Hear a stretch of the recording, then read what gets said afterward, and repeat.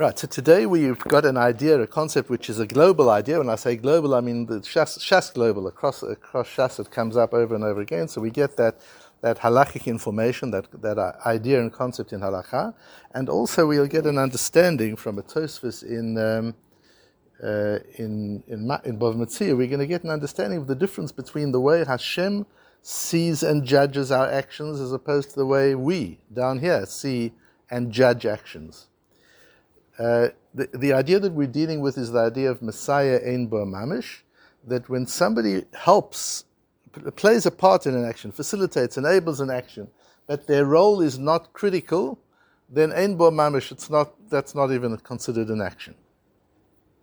And that's learned in Gemara Shabbos Daf Tzadik Gimel from the Pasuk in Vayikra, Im nefesh achat techete bishgaga me'am haaretz ba'asota.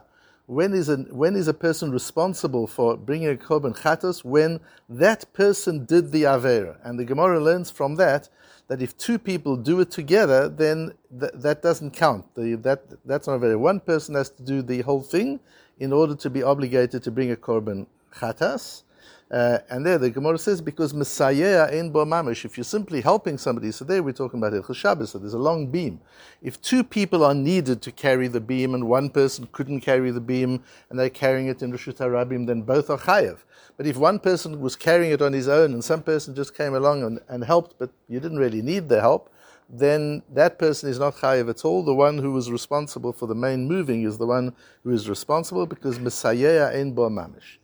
That leads Ameimar in our Gemara to the conclusion that if you need a particular eye treatment that entails coloring the eye, so there's a problem with it on Shabbos and Yom Tov, apart from the question of refuah, of healing, even where you're allowed to heal, the application of this particular ointment on the eye colors the eye. It serves as a kind of an eye makeup as well, and that's a problem.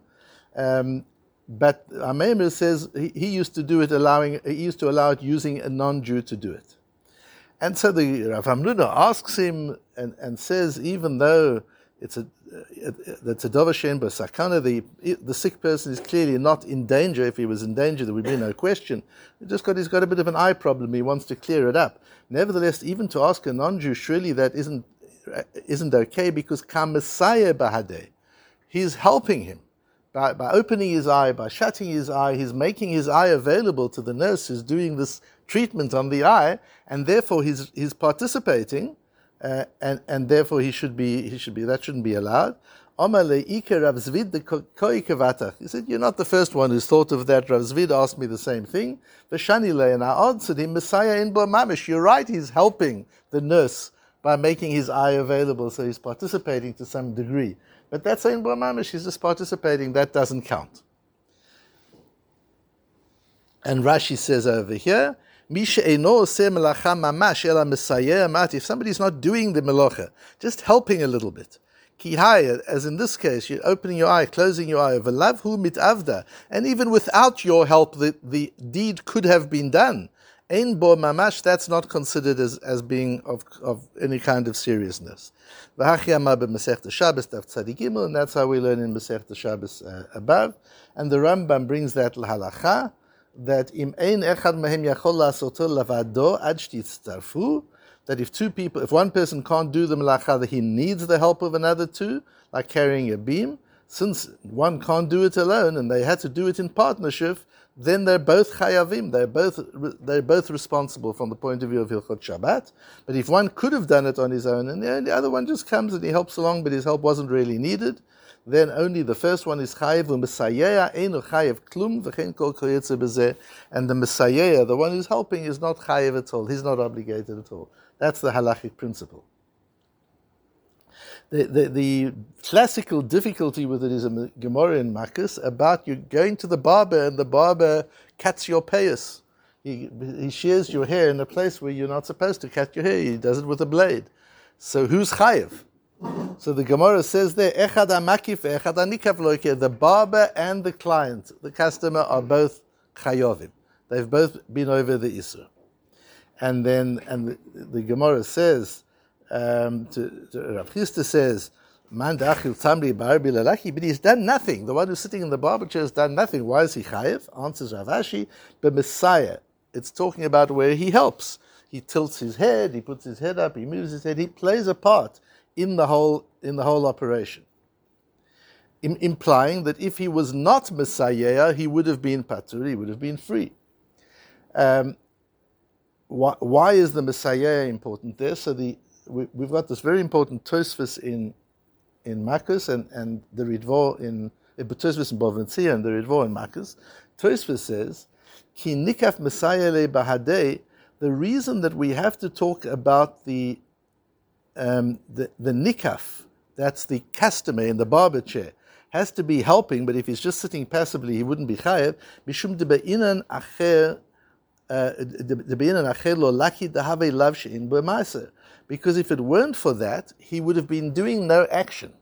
So this is the whole discussion of the Gemara. There's the man in the barber seat. If he was sitting absolutely still and he didn't move his head, and the barber takes all his payers off, then the man in the seat wouldn't be chayav because he did nothing. The barber would be chayav. But nevertheless, says Tosfos, aval halav over lo olam. That's only because it's a lav she'ein bo ma'aser. You can't hold him liable in court. So there's no malchus for him because he didn't do anything. There wasn't an action. There was nothing visible. But the love he did. He was over the love. What love is he over? We've just said Messiah. Even if you're Messiah, it's nothing. And here we're saying if you're Messiah, if he tilts his head, then he's chayev. And even if he doesn't tilt his head, says the Tosfos, but he's still over the Isur, but we've just learned that Messiah ein bo mamash. So explains the Ritva that this din of cutting the hair is different, because there we learn that since it's written Beloshon Rabim, Lo takifu et pa'ar roshchem, since it's written in the plural, where further on in the Pasuk it reverts back to the singular, since the Pasuk states the Isra in the plural, it's talking about two people. So this is a Gzeras HaKosov, this is a particular law with respect to shaving the payers, that the Makif and the Nikaf are both responsible. You see, sometimes there's an Isra, something is prohibited in the Torah, sometimes because the action is prohibited, not the outcome. Sometimes it's the outcome which is prohibited, not only the action. In the case of Shabbos, Melechet, Machshevet, it's the action. We don't care about the outcome. If you did what is defined as a melacha, you're responsible. It doesn't matter what resulted from it. You did the melacha. And the intention was design, the intention was outcome, as we have discussed with Melechet, Machshevet. But there doesn't have to have been an outcome. But in the case of payah, of cutting the payas, both are osur. The action is osur, and the outcome is osur. So even though, and that's because of the plurality of the posuk, so even though the client in the barber chair did nothing, he was sitting with his head absolutely still, he's over an isur, because it says, Lo takifu peyat roshchem, in the plural. That means the barber and the client. And therefore he's over. He's not chayav malchus. He's not going to be guilty in a court of law, and the Beis Din won't find him guilty because there was no action. We, as human beings, can only hold people responsible when there is visible action. You can't hold a person responsible for what he's thinking, or for what he's doing without any kind of action. When we judge people, we can only judge an action. You can't judge a person because you have no idea what's going on inside the person's mind. The only thing you can judge is an action. Say, that action, I don't care what's going on in your mind, that action's not okay. That's how a Beis Din works. Beis Din have to have witnesses. What did you see? But the witnesses can't come and say, well, we didn't see anything, but we know what his intention was. We don't know what anybody's intention is. So we can never judge intention. And when you see somebody who you think has done you wrong, or who said something and you think they meant it to harm, you don't know. So we've just got to accept we don't know people, we don't understand people, we don't know what's going on in their heads, we don't even know what's going on in our own heads. Certainly not in anybody else's heads. But a Beis Din judges on action. Hashem judges intention. So Hashem looks at this client in the barber seat and says, but the fact is, you allowed your payers to be cut off. It's true you didn't do anything, so no malchus. You can't be punished in a Beis Din for that. But from my perspective, says Hashem, you were over. You committed an avera, even though you didn't do anything. But that's specifically for this case because of the wording of the pasuk. Now that has a lot of relevance. It becomes a major issue in a very important piece of Shulchan Aruch in Yoreh Deah, Siman Kaf Tzadiches, And that's on the other side of the source sheet. There, the Taz goes into it, an important discussion. The Taz and the Shach are two very important perushim on the Shulchan Aruch. We can't move without them. The Shach is on Yeridei and Choshen Mishpat. The Taz is on a lot of the Shulchan Aruch. They were both 17th century in Poland, about the same age, about the same period. The Taz published almost at the same time as the Shach published. And it's quite interesting. Sometimes you find in Yeridei, the Taz will say, this amazing Chiddush has come to me. Nobody's ever said this anywhere in the world before, and I'm going to share this amazing Chiddush. And across the page, the Shach says exactly the same thing, although they didn't see each other's work. They were published at the same time, and they didn't see each other's work. And people say from that, you see sometimes when an idea is brought into the world, it becomes populated, it spreads. The first person brings the idea in, and then other people conceive of the idea, although nobody conceived of the idea before. So that's the Taz, and the Taz writes in a case on Yom Tov where a woman wants to go to the mikveh and realizes she didn't cut her nails. He says she can't ask a non-Jew to cut her nails for her, because the same as the client in the barber seat. You can't have the barber cut your payas. And so it is here too. You can't have the woman, a goy, cut the woman's nails so that she can go to the mikveh. And he learns it from the case of the payas, of the barber. The Shach, when the Shach read the Nekudas HaKesef, when the Shach read the Taz, so he published, the Shach published, and the Taz they're both so amazing. The Taz married the Bach's daughter. The Bach is the primary Perush on Tur. We can't really work with Tur without the Bach. And the Bach also wrote the Smaun parts of Shulchan Aruch. So these are just people that have made halacha possible for us. So the Bach and his son-in-law, the Taz, his wife passed away, and then he married the Bach's daughter-in-law, who had also become a widow.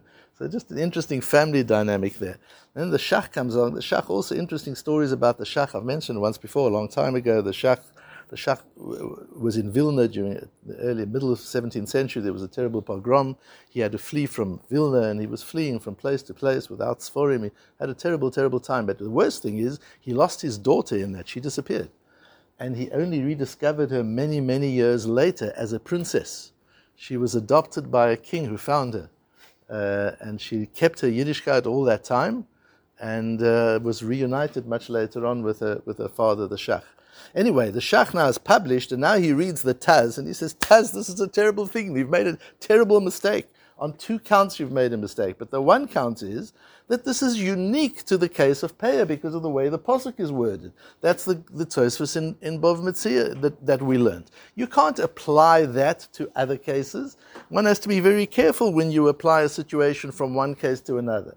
That Gemara in Makos, which is talking about the client in the barber seat, that's because of the plurality in the Pasuk of Lo takifu pe'at zekanchem, where it's written in the plural. On the basis of that, says the Ritva, that's why we learn that even if you're passive and you're not doing anything, you're over the Avera. And if you help in any way, then you're Chayav Malchus. That's specifically there because that's the way the Torah worded it. But in every other situation, we have a principle of Messiah in Bo Mamish. And therefore, if the non-Jewish woman cuts this lady's nails, she's not, the woman herself, even if she's holding her finger out so that her nails can be cut, she's not doing anything. Says the Taz in the Nekudat HaKesef. So you've made a terrible mistake on this. That's not at all possible. Now the Nekudat HaKesef is, again, the Shach and the Taz publish at the same time, and now they read each other's works. The Shach gets very heated about a lot of things the Taz says. And he writes a new sefer called Nekudat HaKesef, which is just notes on the Taz, where a little bit like the Raavad does with the Rambam, wherever he thinks the Taz has made a mistake, the Shach in the Nekudat HaKesef attacks the Taz. And then there's another place where the Taz answers him, and then he answers the Taz. This is a debate that goes on. It's delightful to actually see the Shach and the Taz debating with each other, even though they didn't have a lot of contact. But there's a very interesting comment in the Shach's introduction to the Nekudat HaKesef, and I've quoted it down below because it's important. Do not think for a moment in reading the Sefer.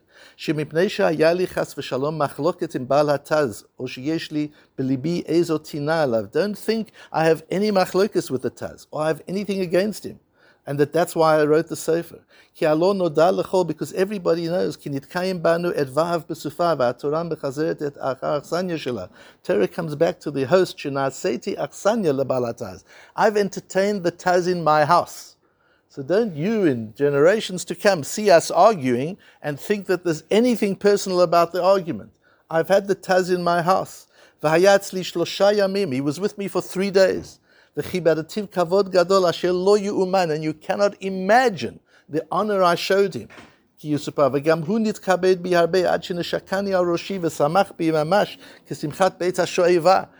so happy in my house, and he enjoyed the way I treated him so much that he kissed me. He was as happy as at the Beit HaShoeva.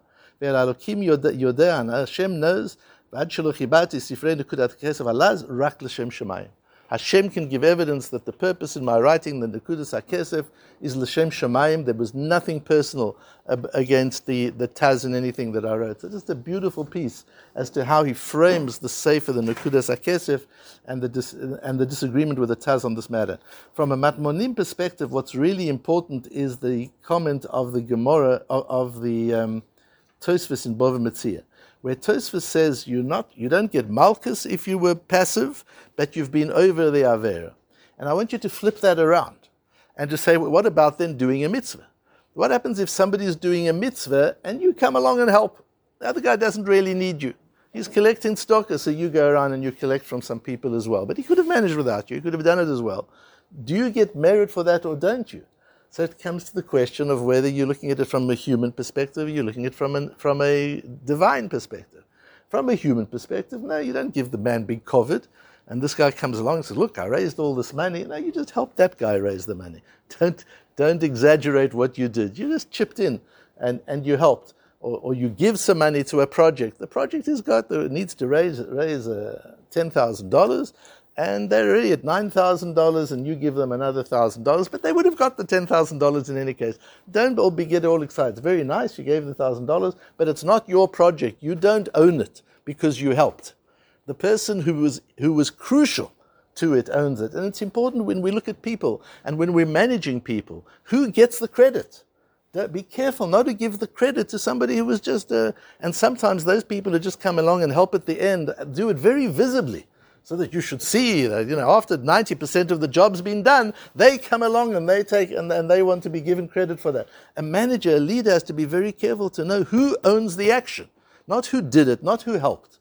Who owns it? Who's the balabos of the action? Who initiated it? Who took the responsibility for it? Who would have done the whole thing even if there wasn't help from anybody else? That's the person who gets the credit. That's the only person who gets the credit. Klape Shmaya, from Hashem's point of view, every little thing we do counts. Even if we just help and even if we're passive, whatever it is, it all counts. And Hashem notices every support and help that we give to anybody else, even if it wasn't crucial to the project. But from a human perspective, it's important that we understand and that we know that the person who owns the project, the person who does the work, the person who's responsible for it, that's the person who gets the credit and not the hangers-on.